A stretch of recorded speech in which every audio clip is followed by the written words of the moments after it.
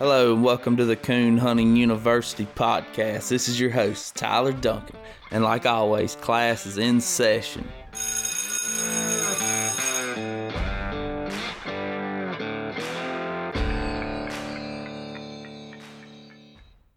Coon Hunting University is brought to you by Superior Hunting Lights. Superior, step up to the max. Use discount code CHU podcast at checkout on nighthunters.com. Conkey's Outdoors, Hunting and Hound Supply Store. We stand behind Conkey's and is the only hunting supply store that we personally recommend here at Coon Hunting University. You can find out more at conkeys.outdoors.com or find them on Facebook, Conkey's Outdoors, and give them a like. All right. Well, if you're tuning into this episode, this is going to be the second episode of Late Nights with Miller.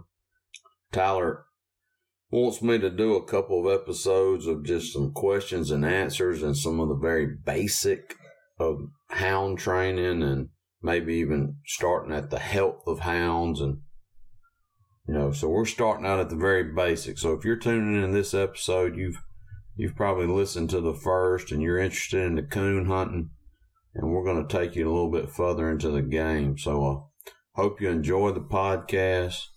We're going to get started. Well, it's not we. It's just going to be me. So this is going to be a little bit different. We're not going to have anybody to bounce questions off of. So viewers, our listeners' input is going to be very important in any podcast that I do, because I'm going to have to use some of y'all's questions to add to this podcast.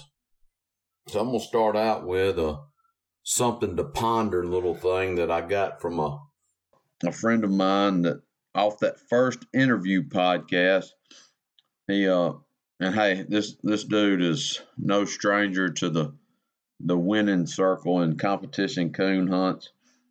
But he after he listened to that interview, he said, "Man, I really enjoyed the interview." And he asked me a question about a quote that he had his high school football coach had sent him or had told him years ago back when he was in high school.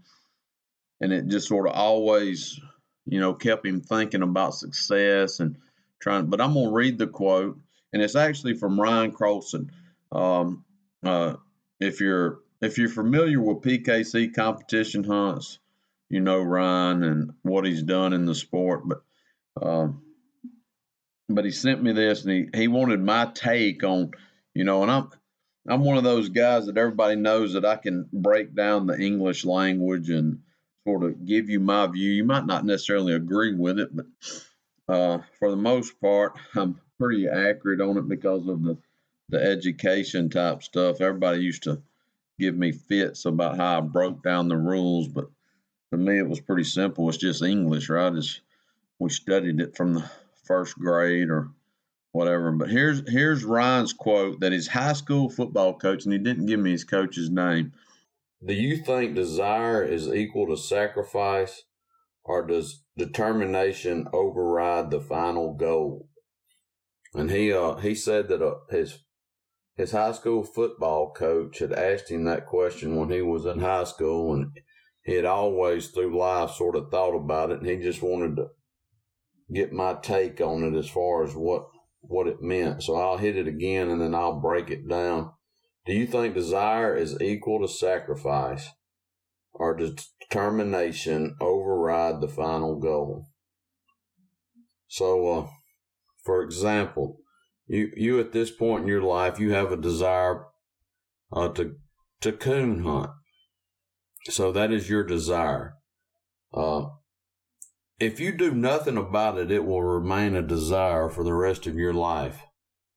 But if you go out and start listening to podcasts, start looking for a dog, start looking for mentors, look for people in your life that are going to help you along the way, then you're starting to set forth some goals for how you go about your coon hunting. All right? So if you set forth goals and never do anything and never go any further with it, then that'll be unmet goals of your life. All right. So when you start actually going out and sacrificing time maybe with the family, time with your friends, and maybe going coon hunting, then that's when you're actually trying to achieve those goals, that actual sacrifice. So what you got is as you have a desire to do something and you start sacrificing parts of your life to reach those goals, and the greater your determination is, here's where that determination comes in, is how successful you will be. All right, so determination is what's going to take you past that actual goal in the long run. So to me, that's what that quote means. And as you start breaking down this process that you're starting on right now as far as coon hunting, there's going to be a lot of setbacks. There's going to be a lot of hard work in it, but that determination is what is going to determine your success as far as how far you go into the coon hunting world. It's a lot of work. I'm not going to sit here and tell you any different. The people that are successful at it they are willing to spend a lot of time where it's just them and a hound out there in the woods, in the darkness, hunting. That's what it boils down to. So it's not all glamour for sure. It's a lot of work. So if you're interested and continue to go on this journey, I hope you success and realize that it will be a lot of work. All right. So what we want to do is start it from the very beginning. What do you need to be a coon hunter? One thing is you need to understand coon habitat, where the coons are at, how coons actually, where they live to be a coon hunter. So I'm not going to break down every bit of the coon habitat. You can research, the breeding season of the coons, their food sources. You need to understand where and what times of years they're in those specific food sources. So you need to understand that. Then comes along the process of securing land to actually coon hunt. Some people have land that they hunt that's personally theirs, hunting clubs. I know hunting properties are a big problem, especially if you're in those deer states where the big bucks roam. It's hard to secure actual hunting land, especially if it's in deer season. But on the other hand, if you can secure a property, it's great to try to be neighborly. Reach out to the neighbors and say, hey, look, I'm coon hunting so-and-so's place. I just want you to know that I'm on there, and sort of educate them about hounds and stuff, because there's a lot of, I'm not going to say a lot, but there's a good many dogs that have been shot in the last couple of years because they're getting on someone else's piece of property, and that's causing some problems. So try to be wary, try not to, cause too much conflict as far as in the woods on other people's property. So yes, get out, try to secure you some places to hunt. State land. Every state has some land that is set aside for that state that they can actually hunt. It's typically a permit you buy. So you might want to locate any of your state lands and learn the regulations about those pieces of property. I'm still going with the mindset that if you're a beginning hunter, do not start out with a pup. You're going to see different people sort of vary on that, but do not start out with a pup. You need to find you a good quality older hound. And when I say that, I'm saying a good medium hunter, medium nosed dog that is, they're not going to be perfect. They may have some flaws. They may tree a possum every now and then, but something just to wet your whistle. It's not going to, I would say don't get you a real fast, hard going dog. but get a dog that is it's gonna allow you some enjoyable nights. And if you can't find a dog, find someone to go hunting with. All right. Typically, a seasoned coon hunter, somebody that's coon hunted a bunch, is more than likely not going to like you bringing a dog that they don't know to go hunting with. More than likely, they'll let you drop your dog alone. And if you don't have a dog that is that's going to be capable of treeing a coon alone, then that might cause some issues. I know, like, for me, when someone comes over, all my dogs have handles. So when I get ready to go home, I can go to the house when I want to. But if you come to go hunting with me and your dog don't have a handle, and I've got to work the next morning and I'm ready to go home and I have to spend a lot of time waiting on you, then that's typically not good for you to get the invite back. So that's just an example of sort of thinking about the person you're going hunting with. So yes, find some hunting grounds, find a place to hunt. Try to find you a dog. If you can't find a dog, go hunt with someone that has dogs. See if you like it before we get into this investment stage. This stage where you need to start buying some things. Of course, you're going to need a coon hunting light. Wide selection of coon hunting lights out there. I know Conkey Outdoors is a supporter of this program, and hey, look, they're great guys. They would be glad to hook you up with all kinds of hunts. And Mr. Bruce, I've talked to him multiple times back years ago, and he was always more than happy to help with anything that you needed. So he'll walk you through. He's a coon hunter. He's someone that gets out and gets into the darkness and knows sort of the stuff you need. Good pair of boots. And you don't have to buy the chaps right off the bat. You can just buy a good pair of boots to go hunting. I was in my 20s before I had what we call hip waders, but they're a lifesaver in this day and time. I actually hunted in tennis shoes all the way up through high school. My high school baseball coach used to laugh at me because in the summertime, typically I hunted barefooted or in a pair of tennis shoes because I just waded the creek and boots was going to get wet anyway. So I just always wore tennis shoes or was barefooted coon hunting. So don't splurge on the most expensive stuff. A good tracking system. If you've went ahead and done that purchase of a dog, you're going to need a good tracking system. And I would say find you a good used tracking system. And I'm not going to suggest any one type of product, but do your research. This day and time, you can research any type of system. Talk to some coon hunters, and they will lead you in the right direction. I'm currently using the Alpha 200, or whatever, the Garmin.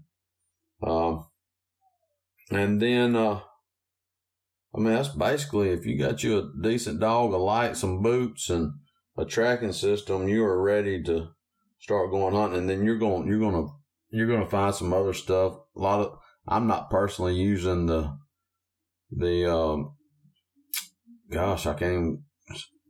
I'm drawing a blank on the name. The thermals. I'm not even using a thermal, but most of your big time competition hunters are definitely using thermals. And all the guys that have come and went pleasure hunting with me here recently, they've all had thermals, and I'm like, gosh, no. And they're pretty pricey. So, if I was going to the bigger style hunts, I would definitely have a thermal at this point. So that's gonna get your foot in the door on the stuff that you need. But before you buy a dog, make sure you've got a place to keep it and some responsibility about yourself. We talk all the time. You need a good dry place to keep the dog. It doesn't have to be a big, nice dog pen. There for multiple years, I kept my dogs on chains or cables with tie-down stakes and a nice, clean, dry dog house. the rod actually almost ran down through the dog house, and the dogs could go 360 around the house and then go into the dog house when it was raining. And it was a sandy, sort of elevated soil, so it never really held water.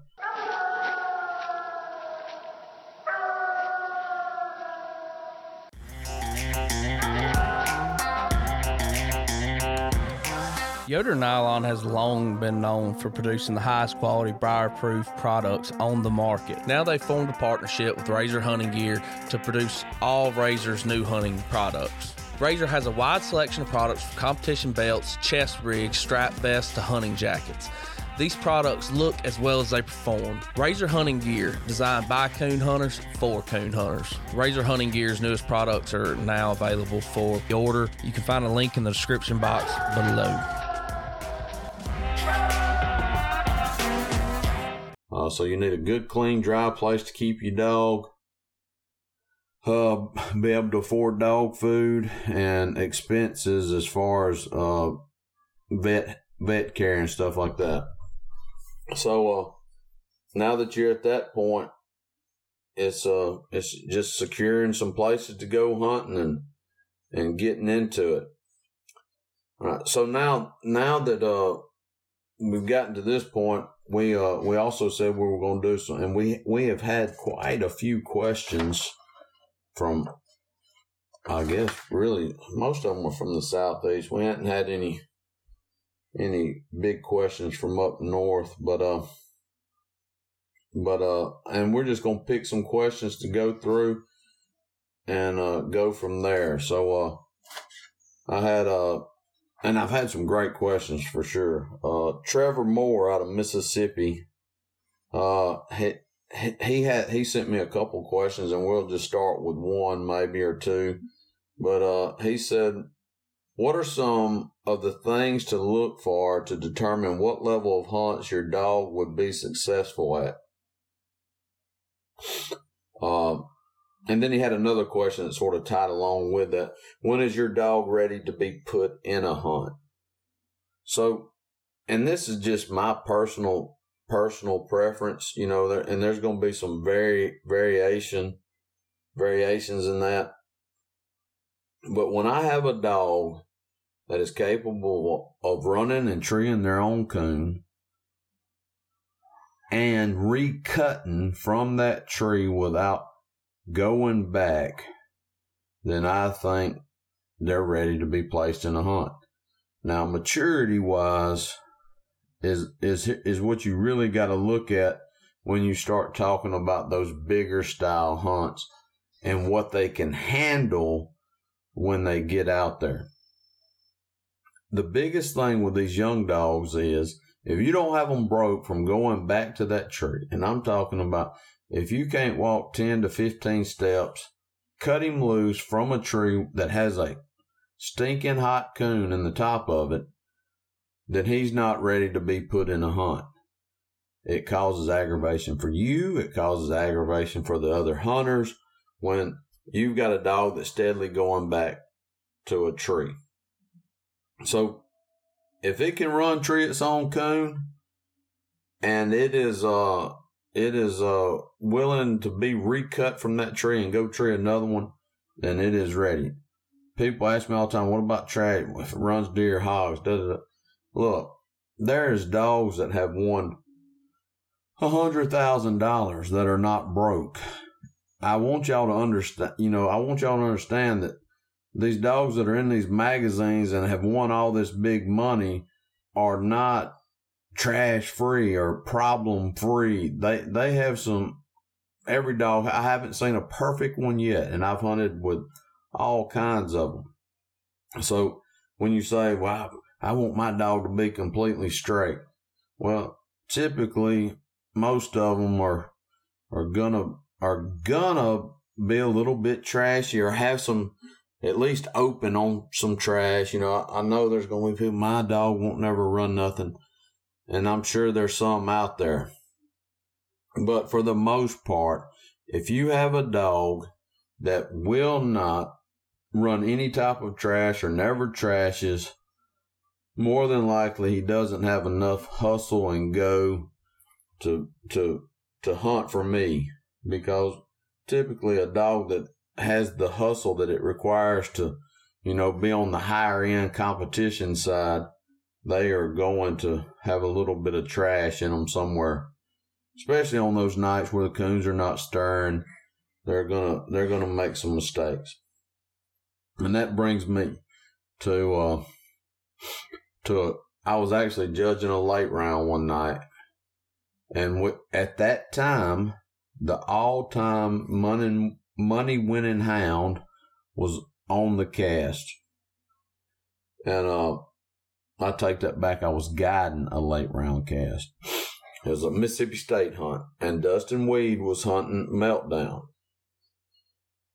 and he did a real good job on a coon, and then he goes on, trees a legitimate possum, stays at a possum, then makes 2 more trees that he leaves, and Dustin later tells me after the cast, he said, "Man, he treed 2 more possums during that hunt." And I said, "Really?" And I'm not saying this is the all-time money leader about to be. I'm saying at this point, this is the all-time money leading dog. He has won the most money of any dog at that particular time. And yes, he treed a legitimate possum, and Dustin said, he treed 2 more and left them, or treed over to the side on one, I think, was the deal on it. I'm not knocking Meltdown by any stretch of the imagination. That's how much hustle and go that dog had. Coons weren't moving. He slams a coon right off the bat. He's hunting hard, and he goes on and trees a couple possums. Weed said that, if I'd been hunting him hard or whatever, he wouldn't have treated him. But he had him set on the back burner or whatever and was hunting some other stuff. So he said when I don't keep him hunted down, he'll make those type of mistakes. So that is when you look at it from that standpoint, we're talking about a very successful competition hound that had the motor, had the go. And I'm guessing he was around 6-7 years old at this time. I'm not 100% sure, but he was a very established winner. So, when is the right time? It's basically going to boil down to how you feel about the hound and what he's capable of doing. All right, I got a question from an anonymous, longtime listener, avid listener, that I've had my thoughts on slick treeing dogs and guys making excuses that they were treeing squirrels. I'm now seeing some validity to my way of thinking that my young dog is treeing squirrel and not just slick trees. Well, it's funny that this question should come up because I've actually got a little steel mouth or tight mouth dog that I've been hunting that, I don't know, about a month ago, we had a real bright moon, and he made 4 or 5 trees along the edge of some cow pastures, and I was starting to get just a tad bit tough on him, and I was noticing some squirrels were cutting acorns around some water oaks around these cow pastures, and I was thinking, I think this sucker is treeing squirrels. So I didn't. I don't think he's really going to work out for me as far as a coon hound. But I got to thinking, I'm just going to let him keep hunting. I'm not going to really get hard on him because I might turn this into a little dog that my girls and I can enjoy in the daytime, treeing some squirrels and treeing some squirrels and treeing coons at night. Make a little pleasure dog out of him. He's got a head full of sense. Mine's like a child. But so yes, I firmly believe that coon dogs will tree squirrels at night. I had one that was a heck of a little squirrel treer at night. I called her Little Trick. And I seen multiple squirrels with her throughout her life that she would tree. wasn't a big problem unless the coons weren't stirring or, but she would make some squirrel trees that would produce squirrels. And to me, you break them like any other hound or any other problem you got. I like to start all of my breaking at the house if possible. I like to have my dogs where they know some basic commands. So most of them will sit, most of them will stay, most of them will heel, most of them will go on command.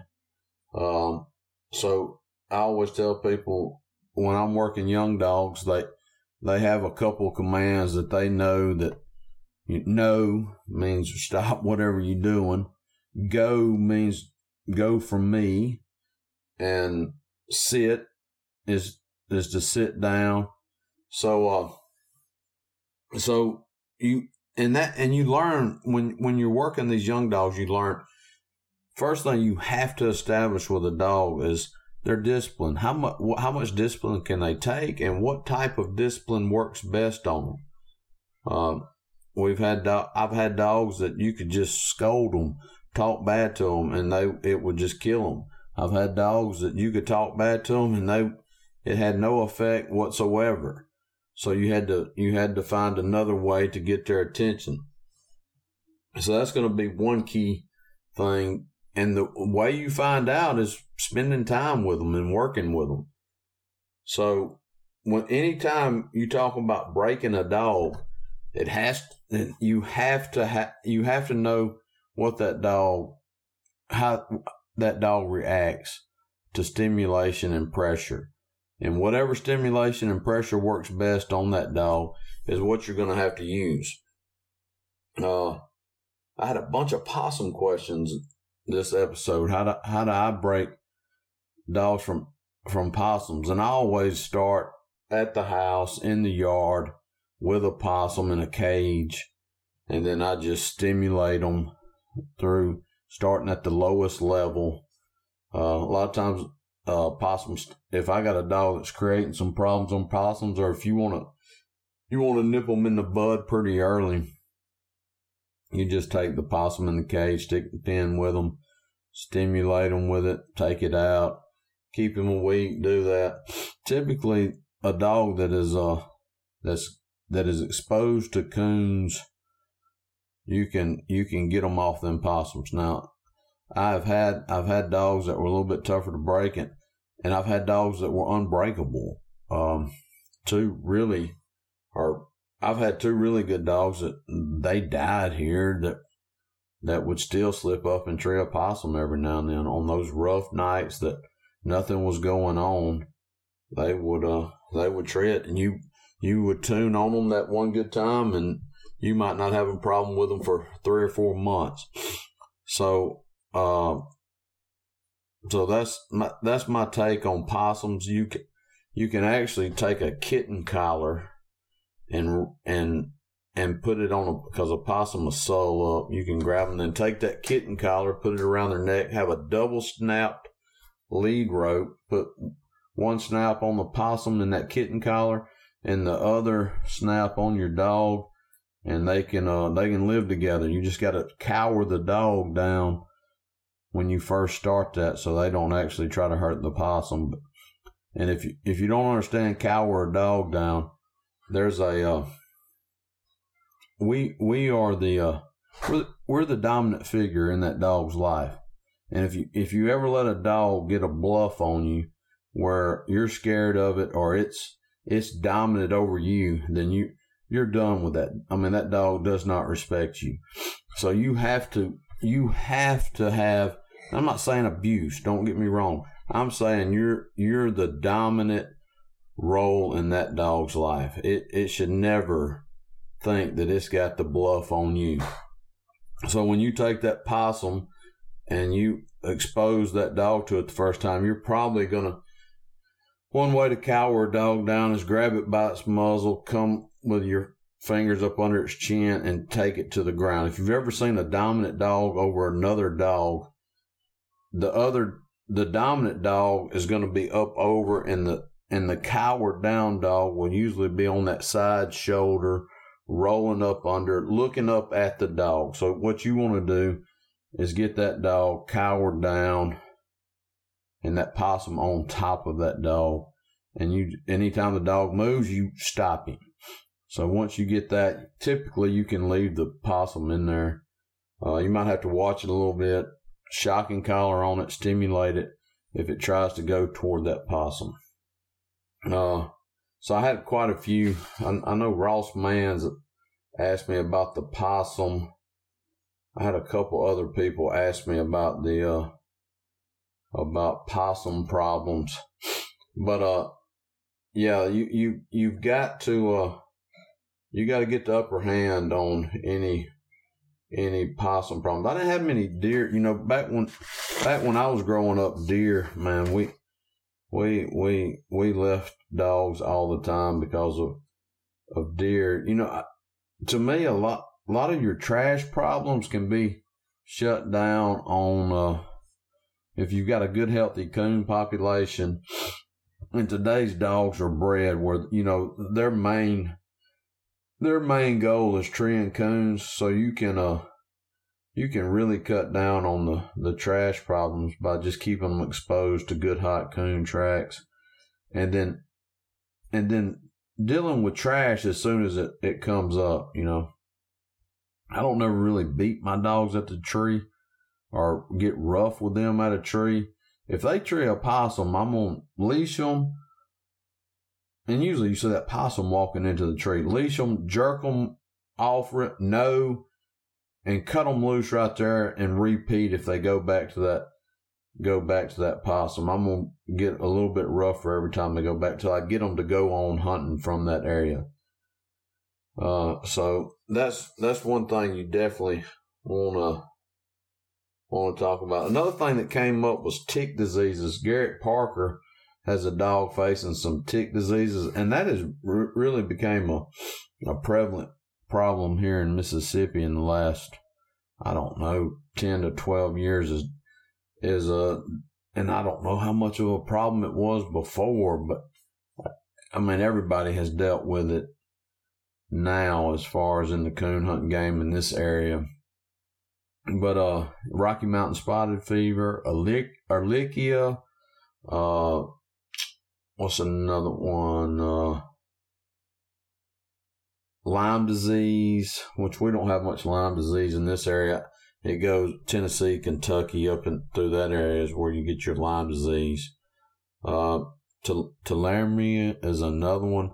But all it is a bacteria that the dogs get from a tick bite. It doesn't matter that the tick dies once the dog is bitten, but as soon as that dog is bitten by a tick, the bacteria from the tick bite can get into the dog and cause an infection. And typically, what dogs I've seen come down with it, all of mine have still went hunting, they've still struck, but they just like they wouldn't finish the trail all over the country, keep going, so it created where they didn't actually tree. Anytime that the other things you hear about thyroid issues, anytime you get a dog check and the thyroid issue comes up, you need to check for a tick disease before you start treating for thyroid, because the tick disease will cause thyroid problems. So typically, and this is, when you say, well, Jason, you're not a vet. No, I'm not a vet. But typically the vets don't really, unless you tell them, and they might be better about it now, but they really didn't know much about the tick diseases as far as how to treat them. But if your vet tells you, when I first started dealing with it, it was 2 weeks, 200 milligrams of doxycycline once in the morning, once in the evening.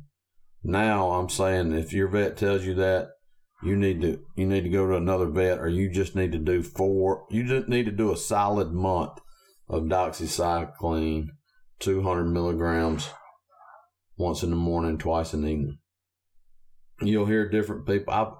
Every dog that I've ever had that's had it, I kept hunting them. I never quit hunting them. I mean, I would say keep them around water, all that good stuff. Probably if it's in the summertime, I wouldn't hunt them because they may overheat. But if it's wintertime, I mean, I've never not hunted my dog on it. So Garrett had some questions about that, and I talked to him. I think I actually talked to Garrett on the phone about his dog. Chris Reardon in Kentucky. I have a young hound around 17 months old that probably a little too independent. He will pass other dogs up and get treed. However, if anything backs him, he will pack it up and leave. Chris, I've had this with this line of dogs, especially on the late night trick dog. That was a big problem with her line or her side as far as independence. Man, they were not going to be with anything. And that was as natural as it came. There was no training for them to be that way. That was just the way. I actually had to work on them being and staying with other dogs. And this is how I work on a dog that leaves and stays. Dog gets treed, and I know he's capable of leaving that tree if another dog backs him. I just walk in with a dog that I know will back. And I get as close as I can, sort of without that dog knowing, and I just turn that backing dog into him. As soon as I turn him loose, I'm following him. I'm going with him. Maybe 175 yards. When that dog rolls up, I want to be able to get my hands on the dog that is going to leave, if that makes sense. All right, so if I can get my hands on him, I'm going to get him tied up, let the other dog come on the tree, and then I'm going to, I'm going to celebrate that dog being there that stayed. Right, and then you can also do cage coons. Like turn a cage coon loose, let the dog that's having issues go, let him tree, let the backing dog come in behind him, and you be there. The biggest thing is consistency and setting up simulations where you have the control. Right? If you're just out pleasure hunting and you got a buddy over there and they're 800 to 900 yards and the dog that's bad about leaving gets treed, and then buddy's dog comes in and you're 800 to 900 yards away, you have no control over that situation. So a lot of times when you're trying to work situations, you got to have some common sense approach, and you've got to keep control of the situation that you're trying to work that dog. And if you can't have control, then you need to be hunting that dog by himself. You don't want to see issues where he's leaving and you can't get in there and correct it. There's some other things you can do, but the shock and collar stuff is iffy and catchy, but if I've tried all other avenues, I will bring that. Like I said, my dogs know to come, and they know that when I call them, they should be on their way. So if he's treed a coon, I can make him come back into the tree more than likely. So good question. It just takes, especially a 17-month-old dog, it's just going to take some work and time to get him through. And if he can do everything else right, I mean, if he's a good dog that runs and trees coons, he's worth the effort, is what I'm saying, as far as trying to get him over that. And you might not ever get him. He might not ever want to be with anything on the tree. But anything that is good in life is usually going to take some effort and some work. All right, Gage Dickerson in Georgia. Hey, enjoyed the podcast interview. I would like to hear some tips on starting dogs. We're gonna hopefully have quite a few episodes on starting and working dogs. But if you've got a young dog there, or you're raising some puppies right now, man, spend some time with them as puppies and let them be puppies. If the biggest or the greatest key word when working with young dogs is patience. You've got to have patience with these young dogs. And hey, look, there's nobody in the world that is more impatient than I. I mean, but it's one of those deals that you have to learn to let them be pups and grow up. Just think of raising a kid, or, they don't start out being surgeons. It's a lifelong process. Well, coon dogs is a process, and they don't come here knowing everything. So you gotta let them be pups and be patient with it. So that's just some tip on pups, and work them. Hey, spend some time with them. As you might not be actually coon hunting, but give them some manners. Make them respect you. You are the dominant force in their life. They should. I'm not saying be scared of you, but they should respect you. So you need to go ahead and have some commands in there that those dogs know to listen to you and obey you, because you are their master and their boss. All right, so going to be plenty of tips on training dogs, Gage. So let's, I'm not going to try to get too far ahead in that. Michael Boland out of Georgia. I have a hound that is all coon dog, and he is 4 years old. Right before I went to the PKC World Hunt, I shot a few coons out to him. He has now started going back to some trees. Man, that going back to trees thing it's always been a relatively easy fix for me. But it's just because I have those commands. Most of them, and you start with them young, and I try not to let it become an issue. You got a 4-year-old dog here. Obviously, he knows that he's probably not supposed to go back to trees. So to me, it's a lack of respect for you.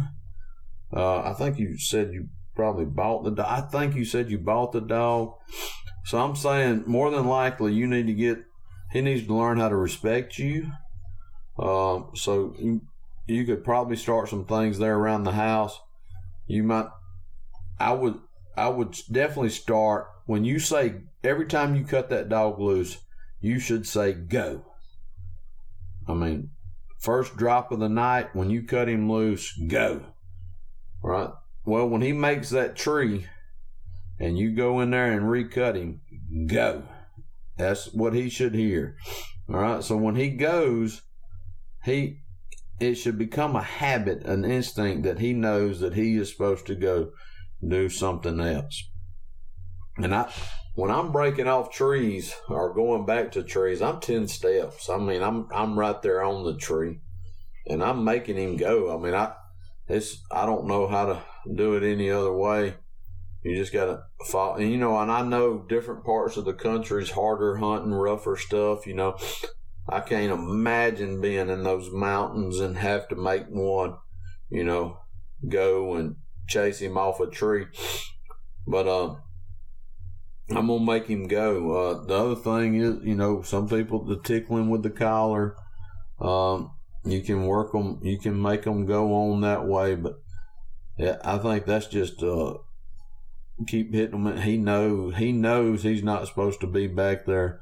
And I would say more than anything, it's a respect thing. And that dog is just trying you as far as going back to that tree. I also have a 2-year-old. Oh, Michael had another question that sort of chimed in there with it. I also have a 2-year-old that will sull up if you get too rough with him. However, he takes correction pretty good if you just talk rough to him. I'm worried that I'm giving him too much cushion by just talking rough to him and might mess him up. Man, I'm telling you, these dogs are just like people. They got different personalities. Some dogs can take a thrash and get up and lick you in the face. Other dogs, you talk nasty to them and they sull up and they don't want to do nothing. You've got to find that correction point that works best for your hound, and that's what you've got to stick with to get the optimum performance out of that dog. So as you're correcting these dogs, you're going to see what works best, and you just need to go from there and make it work. So yeah, I mean, anytime you go to correct a dog, pay attention to how he reacts, what he's doing, and make mental notes. Maybe even come in and jot them down. Well, so and so He when I talked rough to him, he seemed to act better than when I whooped him. Conkeys Outdoors knows that keeping up with the latest in hunting technology can be expensive. That's why they are proud to offer amazing financing options, from 30 days same as cash to 0% interest for 6, 9, 12, and even 18 months, depending on your credit score and the amount you spend. If you've been eyeballing that new thermal or want to upgrade to the latest in tracking system technology, go find out more on the web at Conkey'sOutdoors.com, or if you're in the Hastings, Florida area, stop by and visit. They'd love to have you. Conkeys Outdoors, houndsman helping houndsman. So just make sure that you're treating it like just working with your children. Or if you've never had kids, every one of my kids has different personalities. So you gotta look at them as that, and you're trying to mold them into something you want to be.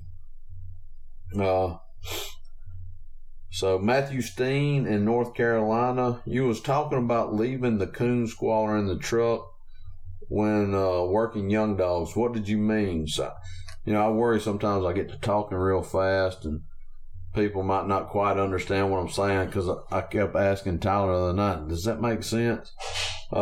Anytime a young dog gets treed, and you get in there and reward that dog by a pat on the head or shoot the coon out or whatever, typically these young dogs that are bred to tree are pretty accurate when they first get started. They'll start gambling as they've treed a couple of coons and been rewarded or whatever. But when you start rewarding these dogs for making blank trees, and which everybody goes, God, I would never reward my dog for making a blank tree. Well, every time they make a tree and it's questionable, meaning it's a big leafy tree or a big den tree, and you get in there and you're just trying to find it, and you start blowing that coon squaller, that excitement of you blowing that coon squaller is a reward to that dog, whether you look at it as a reward or not. So blowing that coon squaller is typically, what I was saying, was a reward to the dog for making a slick tree. That excitement of you blowing that coon squaller has really revved up the moment. So that's what I was talking about. Just leave the coon squaller in the truck. Don't get it out and blow it and make them get more excited than what they actually need to be. So let me see. I'm still looking through these questions here. Matt Sion, tree and flying squirrels. When you have a pup, how do you break the dog off flying squirrels and get them into the coons? I've never really had a great big problem with flying squirrels, but to me, trash is trash. I mean, you're going to break them off of trash pretty much the same way. I don't know if a regular gray squirrel smells like a flying squirrel or not, but I'd probably start there to catch me a town squirrel in one of those little squirrel traps. If you're just wanting to break off squirrels, typically I'm saying dogs will break themselves the more exposure. And I'll be honest with you, except for possums, I don't break mine off nothing until they've probably treated 50 or 60 coon. I don't want to take any hunt out of a dog in the very beginning. So I'm not going to break my hounds. And now if it becomes unless it's a danger issue, unless it's a danger to their health, then I'm probably like running hogs here can get pretty dangerous, or running deer out of the country and getting on roads. So when it becomes a health issue for the dog, I'll intervene and start breaking. But from my experience, if you can keep them in coons, they typically break themselves. And if you've got a good reward system and you have a good bond with your hound, typically they're going to break themselves. We expect a lot out of these dogs. But look, y'all, if you're working hounds, you need to have a good relationship with the dog, and they need to respect you, and you also need to respect them and take care of them. I hope this episode turned out like I envisioned it. I know I crammed through quite a few questions here. As always, Late Nights with Miller I'm here to try to help out. So a lot of this is going to rely on y'all sending in the questions. Look, even if it's a question you think you know the answer to, it's a question that would have helped you when you were first starting out coon hunting. That's sort of what we're trying to do here, is help people that are just getting into the sport, and then possibly even somebody that's been in it for a while. So make sure that you send in the question if you've got one. And it might be a question from years ago when you first started hunting, but as many questions that we can work through and get in here, that's what we're trying to do. If you've got any suggestions, I'll be happy to throw them on air for sure. I want as much knowledge as we can possibly get out to the listeners. And I hope this baby turned out. I told them I'm an old dog, and new technology and me don't really go together good, but my wife said she would help me out, and let's see if we can get something. And I guess we'll talk to you next time. Y'all take care. Good night.